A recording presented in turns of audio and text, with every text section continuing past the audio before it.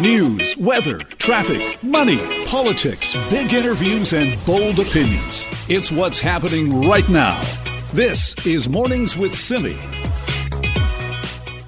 We want to share with you the story and interview of a pretty remarkable person this morning. Our CKNW contributor, John Jang, managed to talk to Helen Watson because Helen knew what to do when the whole COVID-19 pandemic began. How did she know? Oh, because she lived through the Spanish flu. Yeah, Helen is 105 years old. She has some great advice for us on how to navigate these uncertain times. Helen Watson is a remarkable person, and perhaps one of the only Canadians who can now say that they have lived through 2 global pandemics. And her tip for you today is quite simple. Don't waste time. Just keep busy. I kept busy all the time. And do the best you can. While most of us call COVID-19 an unprecedented event, truthfully, that statement isn't factually correct for Helen, who back in 1918 was just a toddler during the Spanish flu. And while she doesn't remember everything from that time, she does recall that it had a direct impact on her parents, and especially her father. I was 3 years old, and my dad got deaf from that. And then they moved to Kelowna, and then from Kelowna, my dad walked to Vernon to try and get a job. But it's the experiences she went through when she was a little bit older that helped define the woman she would eventually become. When I was about 12 years old, the government took me and they put my sisters.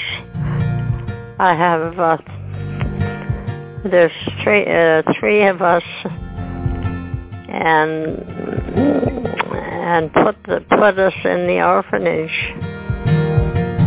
And then when I was 19,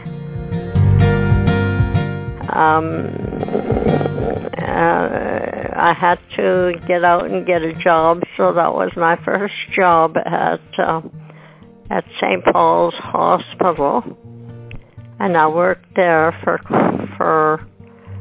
3 or 4 years, and then I met my husband there. After meeting at the hospital in Vancouver, the two moved to Port Alberni and eventually got married.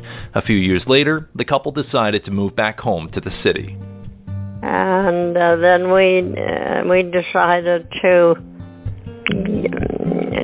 go move to Vancouver, and my husband got a job there. And then I took up as a hobby. I took up oil painting, and I liked the art, and so that was my relaxation, was painting. In fact, her son Larry shared with me that some of her fondest memories include going to Stanley Park with her friends and taking the day to paint the beautiful sights of Vancouver's most iconic park. And she ended up selling many of her paintings in the 1980s, so there's a chance the painting at your favorite coffee shop could be a Helen Watson original. Helen is currently in a long-term care home, and though her birthday passed on Saturday, it was celebrated without her family by her side for the first time in decades because the facility won't let anyone in. No, they can't. And I'm sorry about that. They stand outside the fence and look up, but I can't see very well. One eye sees double and it's closed up on me. And my other eye is slowly going away, I think. But as you can hear, she remains in good spirits. It's an inspiration and hopefully a reminder that COVID-19 is temporary. As Helen survived the Spanish flu and is still surviving COVID-19, we ought to remember that there is an abundance of life that we have to live and many more birthdays we have to celebrate. For now, we must think of people like Helen, who depend on the rest of society to follow the rules so that she can stay safe and healthy. The last thing I want, and the last thing I think you would want, is for Helen to have to spend her next birthday separated from her family yet again. And after all these years, she does remind you, don't waste time. They say, what's your secret? I said, my secret is just keep busy. And that's about it. Well, she's done a very good job, hasn't she? That's Helen Watson speaking to our John Jang. Helen is 105 years old. Can you imagine the things that Helen has seen in her life? The Spanish flu, World War II, the Depression, you name it. Helen has seen it, and she is taking the COVID-19 pandemic in stride as well. She's a great example to all of us out there. This is Mornings with Simi. Time for us to get a check-in, as we often do, with what's going on overseas. Shane Woodford joins us now, freelance reporter in Denmark, of course, former CKNW reporter. And boy, there is a lot to talk about. Good morning, Shane. Good morning, Simi. How are you? I am good, thank you. Let's talk about some of the stories out of Europe this morning, because we're hearing the World Health Organization says some of the largest COVID-19 deaths that they have seen are coming now from Europe. Yeah, there are a lot of deaths in Europe. The good news is the second COVID wave, the infection wave, seems to be receding somewhat. A week or two ago here, it wouldn't be uncommon to check the numbers and see just, 5, 6, 7, 8, 9, 10, 11, 12 EU countries setting new daily infection records, I should say. But now that infection wave seems to be receding. But deaths is a laggard stat. Infections go up. A couple of weeks later, you start to see deaths rise. And that's what's happening here. While infection numbers are steadily dropping in most European countries, we're now seeing deaths that are rising rapidly. Italy, for example, has had a couple of days skirting very, very, very close to the number of deaths in its first wave peak back in the spring. Yesterday, countries like Germany and Poland saw their deadliest days yet in the pandemic, and on it goes. What about the Scandinavian countries then? How's Denmark doing? Denmark is still not in a good place. We are routinely seeing infections over the 1,000 daily mark. They're not record-breaking, but they're still not receding at a level that we would like to see. About a week ago, we actually had health officials say, hey, listen, the projections are looking good. We've got a really positive feeling about this. And about 4 days later, they came back in and said, well, listen, infections are rising. Copenhagen's a problem. We got other little pocket issues across the country. So it's kind of, I don't want to say treading water. It's not doing like record-breakingly bad. But it's also not going down in the rate I think people would like to see. Let's talk about what's happening in Sweden as well, because Sweden got so much attention in the early part of this pandemic for not doing, what other countries in the rest of the world seem to be doing. But now it feels like they're catching up. Yeah, Sweden, the wheels have totally fallen off. Last time you and I talked about this, they had posted their highest ever daily infection record, which was roughly double what they had back in the spring. That was about 3,600 infections a week or two ago, Simi. Now they're seeing infections in the 5, 6, 7,000 per day. Last Sunday, the Swedish Prime Minister addressed the nation on television and literally said, listen, the situation is grim. He pled with Swedes to abide by restrictions that are now pretty much adopted in every region of Sweden, the same restrictions the Swedes were scoffing at back in the spring and through much of the summer. And he said the choice of Swedish people now will literally determine who is with us at Christmas and who is not. I was talking to a friend and a contact of mine in Stockholm, and he just described the situation there on the ground as being very, very grim. Their numbers are going through the roof.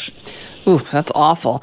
Now, getting back to Denmark here as well, I understand there's been a lot of testing going on. Yeah, they have, in the northern part of Jutland, where they locked down those 7 municipalities due to the coronavirus-infected mink. The good news, Simi, is that they've now kind of wound down those lockdowns. They've actually said, the Scandinavian version of the CDC here, the Statens Serum Institute, has said that the coronavirus strain that had everybody really spooked, that caused the lockdown, the cluster 5, is now extinct. They haven't had a positive case of that since September 15th. They figure it's dead. That said, they are really ramping up testing in 2 zones, northern Jutland, where they have 58% of the people there tested, and they're working to get the other 42%. And there's another pocket in Jutland where they're having coronavirus mink-related infections popping up again, not the cluster 5, but they're still seeing some kind of coronavirus popping from mink to human. And they're now looking to literally test every single person in those 2 municipalities as well. So we're looking at a couple 100,000 people. And then, of course, the dead mink are literally rising from the grave. So that's a problem, too. That was going to be my next question, because we have to talk about that, right? Because that headline is all over the world about zombie mink rising from the grave. What is going on? Yeah. Okay, so it is a little funny and it is a little sad. The Danish government just cannot seem to get this mink situation done right. They had the illegal order to cull them all. That has put the government very much on its back foot. They did have a lot of dead mink to deal with. So what they did to me is they had millions of mink, and they decided to go into this one part of Denmark, unfortunately very near a popular swimming lake, and they decided to have mass graves for these mink. Now, they didn't consult that local municipality, so this is a problem. It's near a very popular swimming lake. They're none too happy. There's concerns about the groundwater, and then they did not bury them deep enough. So they buried them about 3 feet, and what happened is all of these millions of mink began to decompose. They began to bloat with gases and literally were pushed out of the earth, much to the horror of anybody who happened to be nearby. Can you imagine? And so that's, Can you just, unbelievable. Yeah, so now there is very much a health and safety issue and a variety of concerns on a number of levels that has the Danish government just scrambling here. They must be in a bit of a crisis mode, though, Shane, because even that one mink story that you just told me about, the rest of the world is looking at that in horror, and now everybody's talking about, the government of Denmark. Yeah, they've been scrambling for weeks here. So, matter of fact, Mette Frederiksen, who's the prime minister here, and what I think is pretty blatant PR move, went on her Facebook and her Instagram and said, listen, I'm going to go and visit some mink farms, that kind of thing. But they are very much in trouble on this. It's cost them, their agriculture minister, Mogens Jensen, had to resign.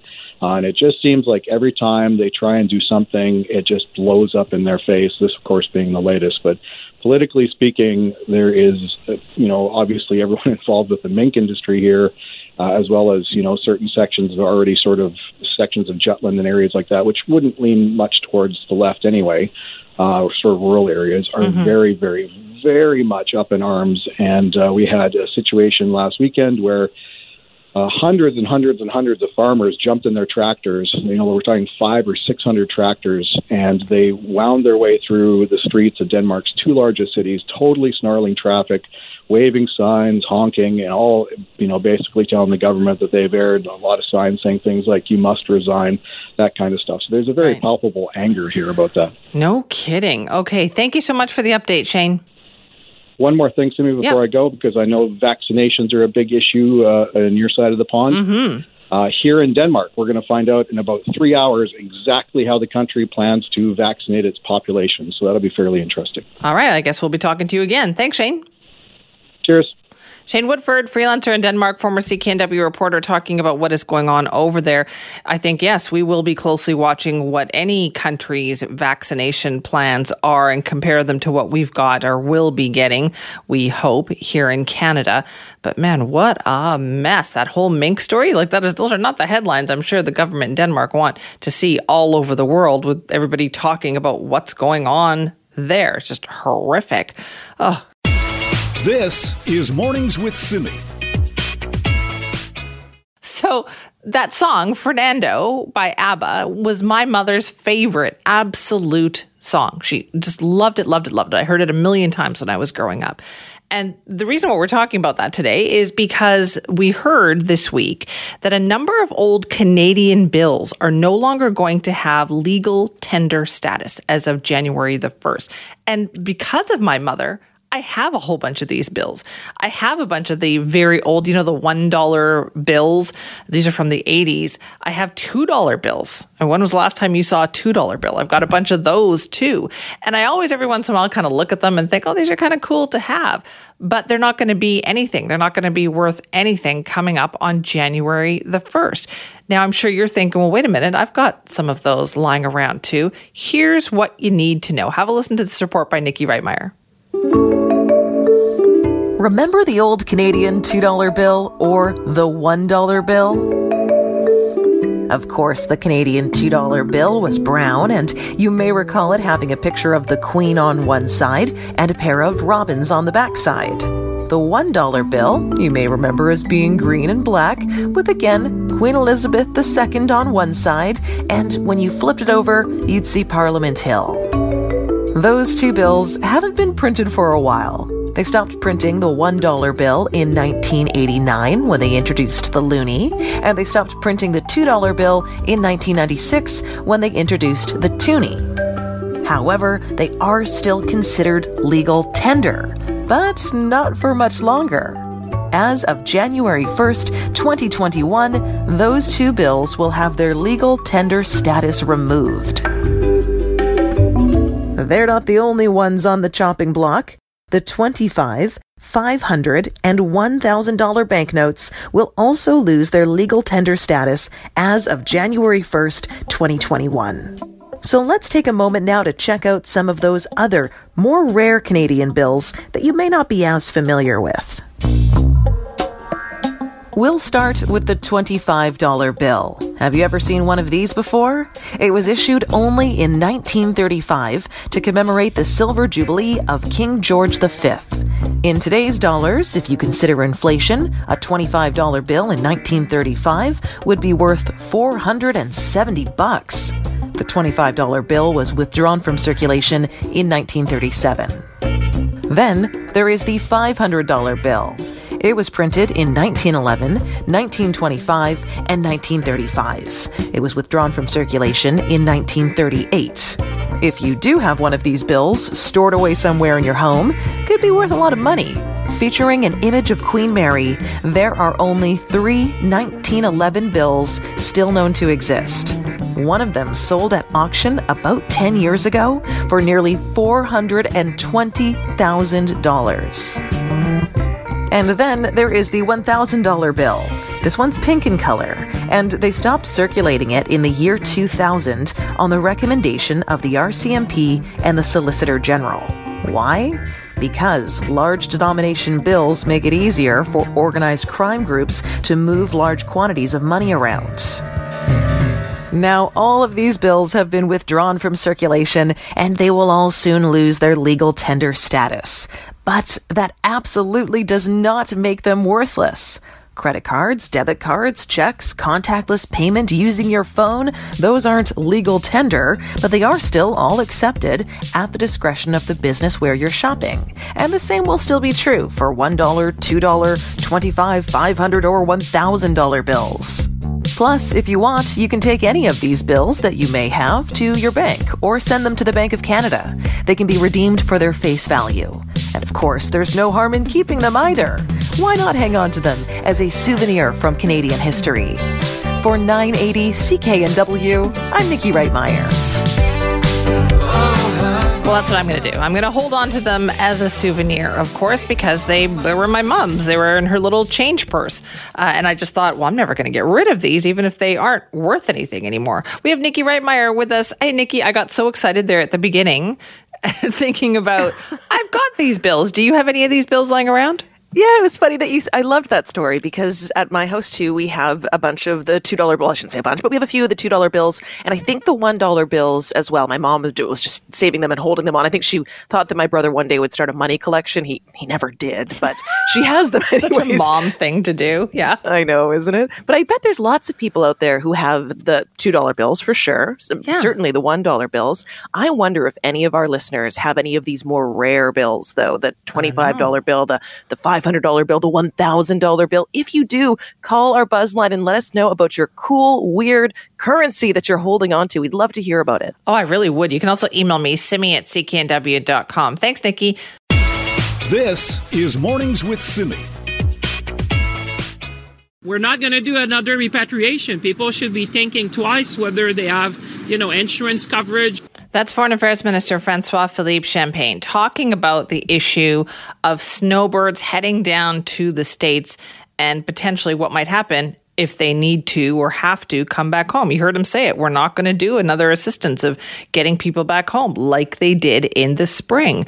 We know in a normal year, more than 300,000 Canadians head south every winter. And despite the pandemic, there are still snowbirds who are doing that this year. So joining us now to talk more about this is Evan Rakowski, who's a spokesperson for the Canadian Snowbirds Association. Evan, thank you for being here. Thank you for having me on. Now, do you know of snowbirds who are still heading south this year? We do. I have spoken with a number of our members who have gotten into contact with me, and they have made the journey. Some are planning to make the journey.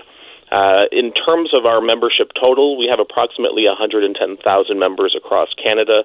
About 30%, maybe even less than that, given the surging case numbers stateside, will probably end up heading down south this season. Okay, and what is their rationale for doing so? So there's a number of different reasons. I mean, primarily, again, it's something that's habitual for them. This is something that they've been doing for 10, 20, even 30 years. So from their perspective, many believe, hey, I can socially distance, I can wear a mask, I can do all of these or implement all of these health and safety protocols when I'm down in Florida, just as I would when I'm, back home in Canada. So that's how they're seeing it from their perspective. Other reasons we're hearing is, some property owners in the U.S., they may have a home insurance policy that requires them to be physically present in their U.S. property for a certain portion of their policy period. Mm-hmm. So because of that, there might be an insurance rationale for them to head down there, for maybe a month or 2 months and then head back to Canada, quarantine, and then they've met the obligations of their home insurance policy down south. Can they still get medical insurance, though, by going down there? So more and more insurance companies are now offering COVID-19 related coverage. From our perspective, obviously health and safety have to be the first priority, but if snowbirds do choose to head south, they need to purchase travel medical insurance with that COVID-19 protection. What we are noticing as well is some certain providers are capping the amount of coverage that they're providing for COVID-19. So even though the policy might have an overall health benefit of $2 to $5 million, some providers are capping anything COVID-19 related to about $200,000 Canadian. Now, in my humble opinion, that really is not sufficient or adequate for coverage in the U.S. That really is not going to go very far if you do end up contracting the virus and you need to be hospitalized down south. So if people do choose to go down there, they need to purchase a coverage plan, a travel insurance policy that goes above and beyond that $200,000. Yeah, what is your advice to them at this time? Because you know what's going to happen, Evan. If something does go wrong, they're going to be calling the association to get help to come back home. Most of them, in terms of the repatriation flights, again, most of our members weren't, part and parcel of that repatriation process, simply because, again, if they're not using their Canadian vehicles, they have U.S. vehicles that then they drive back up into Canada. So that isn't such an issue from that perspective. But, again, our advice is, health and safety absolutely need to be the priority. If they do need to travel, again, they need to be mindful of the CDC, the state and local level health protocols, the quarantine requirements, and they absolutely need to purchase adequate travel health insurance prior to their departures. Okay, so what then? How are they getting down there? Like, what is the process if somebody really does want to do that? Because the land borders are, it's difficult to cross the land border. So the land border has been closed since March, and just recently that was extended to December 21st of this year. Likely we're going to see that land border closure restriction to non-essential travel extended well into 2021. So if snowbirds do want to travel down south, the only real means they have is by flying into the U.S. So I've heard of a variety of different circumstances or ways in which members are doing this. Some are taking helicopters from Canada to the U.S. and having their vehicles shipped to a neighboring U.S. border state, and then they're driving their Canadian vehicles down south. Some have U.S. vehicles down south, so they're just getting on a plane to Florida or to Arizona or to California, and then they're basically arriving at their U.S. destination, and then they're basically going to stay there, adhere to all of the health and safety protocols, and then return back to Canada in the spring. Right. I guess for some people, it's just the allure too much. Is the habit too much? It's definitely much more habitual, right? We're not talking about people spending, 2 weeks in Disney World. This is people that are spending up to 6 months in the U.S. So it's much more of a lifestyle than it is, a vacation or a tourist reason. But I would just emphasize that the vast majority of our membership have chosen not to go this season. Obviously they see the surging number of COVID cases. Obviously there's concerns with hospital capacity, hospitalization rates, and ICU rates as well. And they've made the decision not to travel this season. Yeah, that's what I was thinking too. Like, okay, yeah, you can get some medical insurance, but unfortunately, if you do get sick, that doesn't mean the hospital is going to have room for you with what's going on down there. That is true as well, and obviously that's something that people would need to be mindful of as well. We supply our members with the necessary resources, send them to the websites that they can see. Obviously, numbers are not going to be the same across the board, but we do provide them with the necessary information that they would need in order to make an informed decision on whether or not it makes sense for them to travel this year. Okay, what is your advice then, Evan, when a snowbird calls you up and says, listen, we're thinking about doing this? What do you tell them? I would say, you'd have to take into consideration a number of different factors. Obviously, age, if you do have any pre-existing conditions, what the COVID situation looks in their particular locality. Again, all of those things have to be taken into consideration. I would say the vast majority of individuals, just like the vast majority of our members, the best decision would be, just forego this season and then look to, possibly 2021, 2022 for the next time that they're actually going to leave for their U.S. home. All right. Well, Evan, thanks so much for talking to us this morning.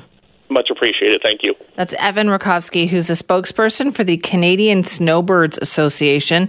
Surprisingly so, there are still plenty of snowbirds who are going to head down to the States or Mexico even for the winter. What they're doing to get around the rules is they're shipping their RVs down there and then they're flying to go and get their RVs because, you can still fly. You can't necessarily cross the land border.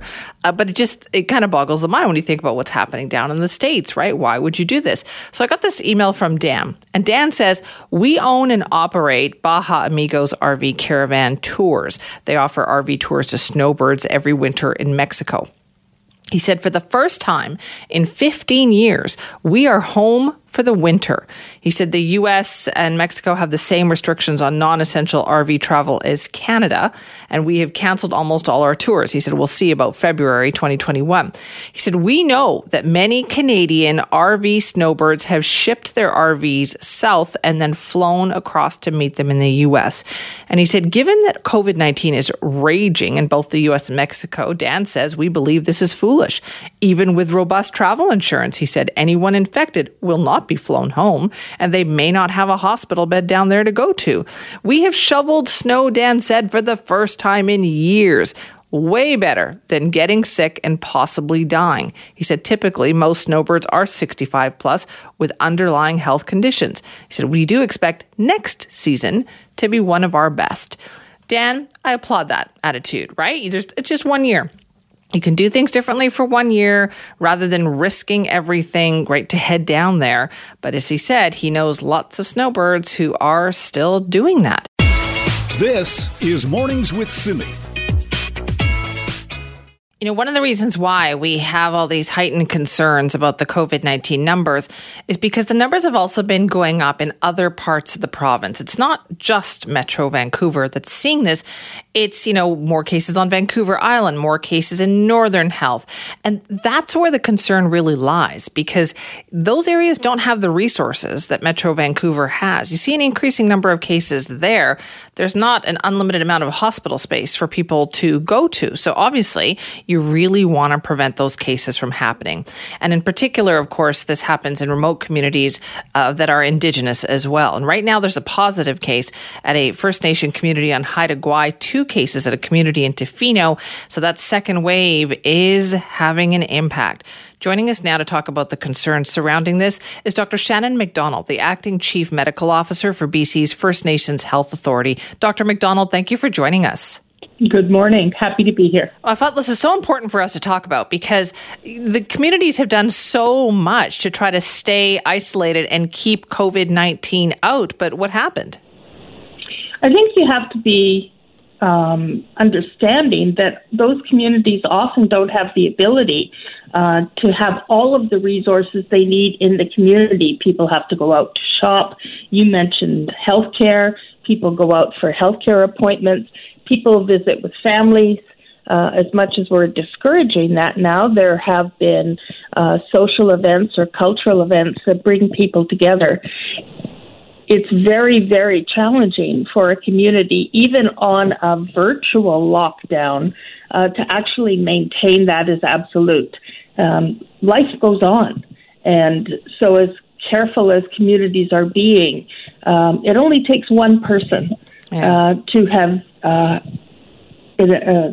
part of a transmission activity outside of the community to bring it home to cause problems. And we know, you talked about a couple of different community cases, and we have had increasing numbers of cases, but communities have been amazing in their response and their partnership with health authorities and with us to shut it down. So how are they doing that then? How are they dealing with these cases? Well, the individual cases are dealt with on First Nations just like they are everywhere else. If you have a positive case, people are asked to self-isolate. If they can't do that in their community, which sometimes happens if they live in a household with lots of people, it's very difficult to do. So the First Nations Health Authority has supported individuals to self-isolate away from the home and sometimes away from the community. For others who are able to self-isolate at home, communities have supported them with food delivery, medication delivery, and helped support them in any other way they might need for the period of that isolation. Schools, of course, are always a concern for everyone, so there's a real intensity about monitoring cases in schools and maintaining safety for children in schools. And some communities have even chosen to gather collectively to go out as sort of one big van to buy groceries and then bring them back to the community for distribution. So there's lots of different ways that it's being handled. But I think one of the things that's unique about First Nations is their collective effort. Urban populations may not even know who their neighbor is, and the tendency to care for us as individuals tends to be our own family and close circle of friends, where in a First Nations community, there's a very strong sense of everyone working together to bring things, any kind of transmission to a close and to protect the people who haven't become ill. And do you think that is working then? Is that message getting out? Well, when we look at, I have partners across the country who work in First Nations communities, and our communities have by far had better outcomes than some of our other First Nations communities on the prairies, but there is no universal, and situations are different everywhere. So I'm very proud and very happy to work with communities on their responses, and get really excited when I see people from all generations and all areas of the community come together to make this happen. Now, I've noticed that as well, like some of the heartwarming stories about people really pitching in to get this together. I almost feel like all communities, including the big cities, can learn something from the way people are pitching in for this. I would agree. It's something that, while not unique to First Nations, is certainly an effective way to build strength and resiliency in a community. So are the checks still in place then? So you really have to check in before you go into the community. You have to have a reason for being there, I guess. Most of the time. I live on Sayult First Nation on Vancouver Island, and there is a sort of a gate at the entrance to the community that suggests that only people who live there or essential services should be there. On weekends, those are manned gates. And some of the communities actually have public health security 24/7, depending on the situation. And it's a little harder to get into this community. You have to kind of make an effort. But in many communities, there's a highway running through, and people might be inclined to just pull in. And that's being discouraged. Okay, so then what is your advice to everybody in regards to this, Dr. McDonald? I mean, this is not the time for us to be driving around, right, or going for a drive to see what's going on out there. No, exactly. And I think the strongest message for us has been the most difficult one for communities, and that is to stay home and not gather. This time of year, with holidays, with winter ceremonies that many of our communities participate in culturally, funerals, weddings, other things, right now is not the time to have people come into the community to gather, whatever the celebration may be, that we really have to delay those events until the vaccine is here and we're all able to gather together again. And boy, will that be a celebration. I'll bet. It will be everywhere. Has that part of the message, though, been a little more challenging to get out? Like, how are some communities dealing with the people who just don't want to listen to the rules?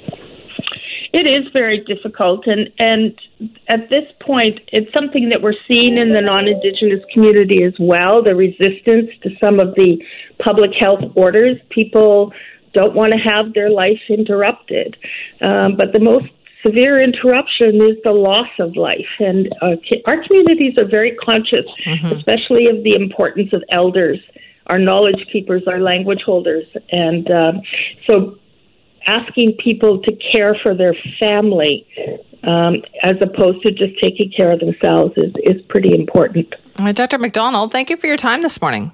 You're very welcome, Cindy. Take care. You too. That's Dr. Shannon McDonald, the Acting Chief Medical Officer for BC's First Nations Health Authority. This, of course, is an incredibly challenging time as well for Indigenous communities around the province.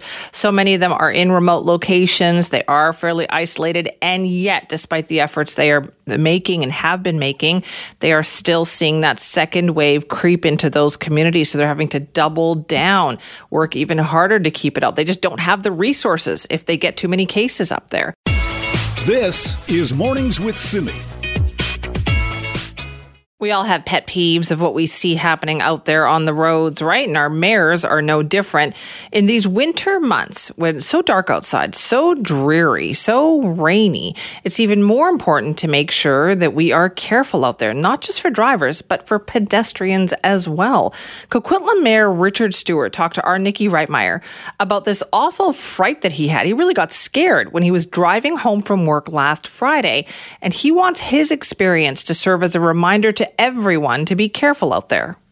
Well, of course, it's getting dark earlier, and I was driving home from the office, and suddenly I had to swerve out of my lane because 10, 15 feet in front of me was a jogger. I hadn't seen him until that moment. He was wearing gray, just blended in so well into the background of a rainy early evening that if I hadn't seen his face at that moment, if I'd glanced away for a second, it would have been different. If there'd have been oncoming traffic, I would have had no choice. And it frustrates me. We see it every day where we see people that are dressed warmly and bundled up and dressed so that no one can see them under some circumstances, all in black, all in gray. And it is incredibly dangerous. We ask pedestrians to please brighten up. Don't try to blend in. Yeah, and I think people tend to forget at this time of year that it does get darker sooner. So if you're heading out for a jog or a walk or a bike ride while it's still light in the afternoon, it may suddenly be very dark by the time that you're on your way back home again. Exactly. There's that. You've got to perceive as well, what does the driver see? Because quite often you think the road is all lit up, but it's lit up with automobile headlights coming at you from both directions. And all the motorists can see is the oncoming traffic and their headlights. In between those headlights, we don't see as well because the headlights are so bright. And occasionally you'll see a headlight go off and you'll realize there's something there, but you only see it because the headlight has been obscured for a half a second by a pedestrian. And of course, the pedestrian gets quite the fright, but as a driver, I think we've all had that experience where you have a near miss and it just shakes you to your core. It just rattles you. Absolutely. You pull over to the side of the road and you might be 20 minutes before you're able to put it in gear and get going again. I know of one instance where a coworker was almost killed in a crosswalk simply because the light signal had left her crossing in the blind spot of a left-turning vehicle. She was dressed with lots of color, but it was early evening and a rainy day, and the blind spot in the vehicle just happened to line up. So we ask motorists to pay particular attention these days, but we also ask pedestrians, don't assume the motorist sees you. Mm-hmm. And for goodness sakes, make sure you give the motorist the best chance of seeing you by dressing more brightly, by putting the reflector on, by carrying a light if necessary. Black umbrellas are horrible. These are all realities that I think as pedestrians we have to take into account. Yeah, very true. Now, I understand that the city has been doing some projects to help make the roadways a little bit safer for both motorists and pedestrians. Actually, here in Coquitlam, we've converted all of our streetlights to LED, which provides a whole different range of lighting safety associated with our residential streets, our busy arterial streets. And we've also added, multi-use paths, the MUPs that allow cyclists to get off the road and into a more dedicated path. Things like rectangular flashing beacons at crosswalks that allow the motorists will know there's someone in the crosswalk even if they don't see the person. A lot of this depends on the pedestrian actually dressing to be seen, dressing to be noticed, because the most dangerous time for a pedestrian is when they have to step off the sidewalk onto a crosswalk, when they decide to cross mid-block. We urge them not to. And we urge them to put their phone in the pocket and leave it there while they're walking, because we see all too often a pedestrian that is oblivious to the traffic around him or her as they walk down the street. You absolutely read my mind. I was just going to say, don't get me started on people who have their phone in their hand while they're crossing the street, staring at their phone instead of looking left and right to see if there's any cars coming. Yeah, my father had a poem for that. I get it. You have the right of way. You're in a crosswalk. But my father would repeat this to us until we could repeat it back. He was right, he said all along, but he's just as dead as if he'd been wrong.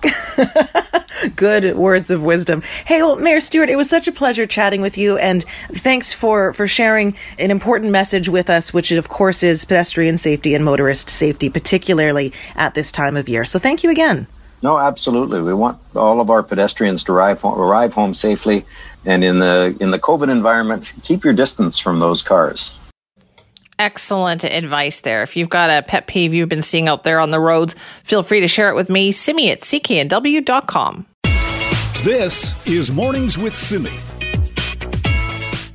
Now, there's an economic update coming from the federal government next week, and one of the things we expect to hear about in there is their plans around childcare, potentially a national type of childcare system. And at this point, a policy that they really want to follow through on would probably be a good step forward. So for years now, and we have talked about this, and boy, have we ever talked about this, the criticism has always been, it would cost too much.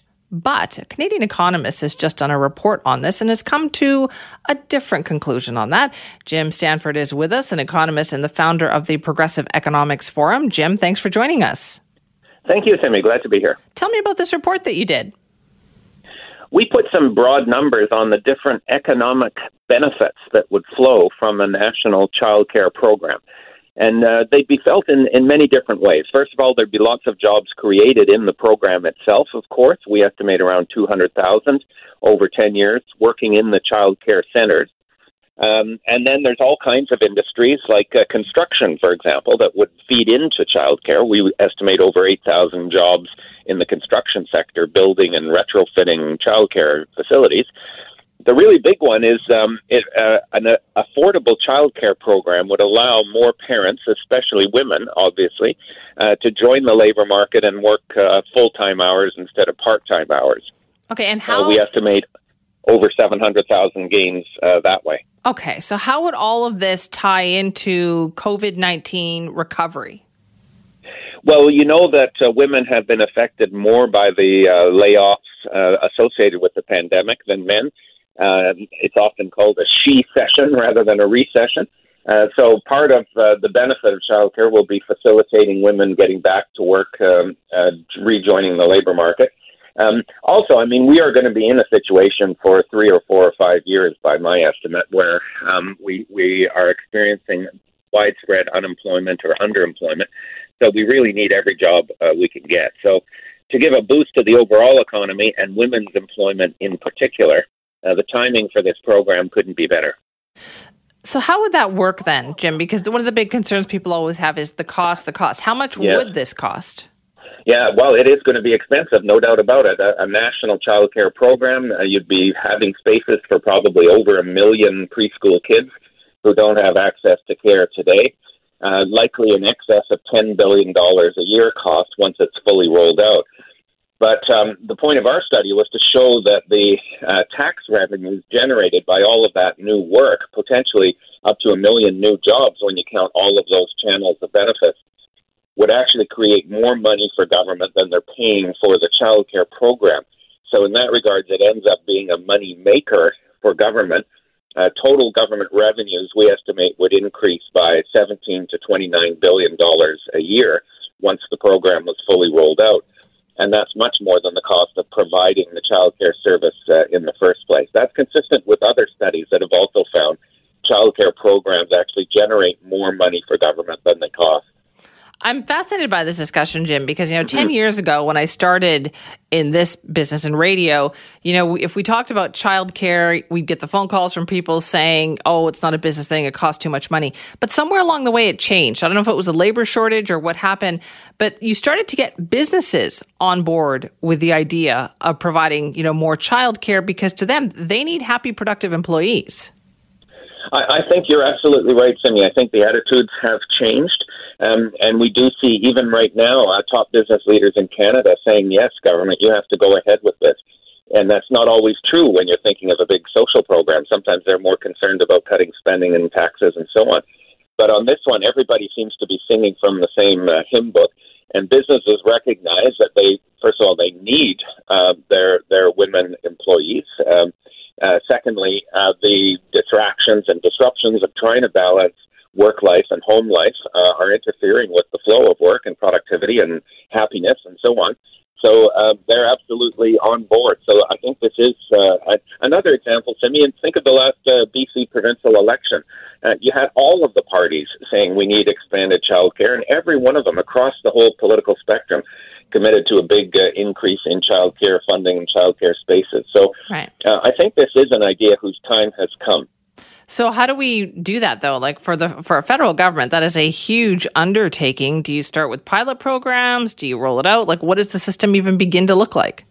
Yeah, I think we can do much more than pilot programs. We've got examples, for example, in Quebec, of a full-out universal system, and it has, in fact, benefited. They now have in Quebec the strongest female employment rates of any province in Canada. So we know that this works. I think the key details are going to be getting agreement between the federal and provincial governments, and that can always be tricky in Canada. But as long as the feds come with a significant amount of money, which they seem to be indicating, we'll learn more on Monday in Finance Minister Freeland's update. The provinces really, they can't look a gift horse in the mouth here. If the feds are paying a big share of the cost, the provinces are going to get many of the benefits, and it would make absolutely no sense for provinces to stand in the way. I know our government in BC here has welcomed this. In other cases, think of a place like Ontario, Alberta, the governments have been, more standoffish about it. So a key issue is, are they going to get on board here, and then we can make it happen. Right. We're talking about subsidizing this as well, right? Because you have to make it affordable for people. Oh, yeah, that's the whole point. So it's going to have to be a universal program where there's either no fee to parents or a very low fee to parents. In Quebec, for example, it's $8 a day. In BC, of course, we've been gradually rolling out a $10 a day program. So it's going to have to be in that range. There will be some user fee probably for the parents. It won't be completely free. But compared to what the parent, again, usually the mom, would make at a day's work, that cost will end up being trivial, and that's what's important. Otherwise, you've got parents paying $1,400, $1,500, $1,600 a month for childcare, which hardly makes it worth it in some cases to go out to work. That is so true. All right, Jim, thanks very much for talking to us about it. Thank you very much for having me. That's Jim Stanford, a Canadian economist, founder of the Progressive Economics Forum. They've just finished a report talking about a national child care system that they believe would eventually pay for itself with the tax revenues generated by allowing so many parents to get back into the workforce. And that would help out and pay for the system overall. It's an interesting idea. And I know a lot of parents out there would love help with childcare. If you want to weigh in, simi@cknw.com.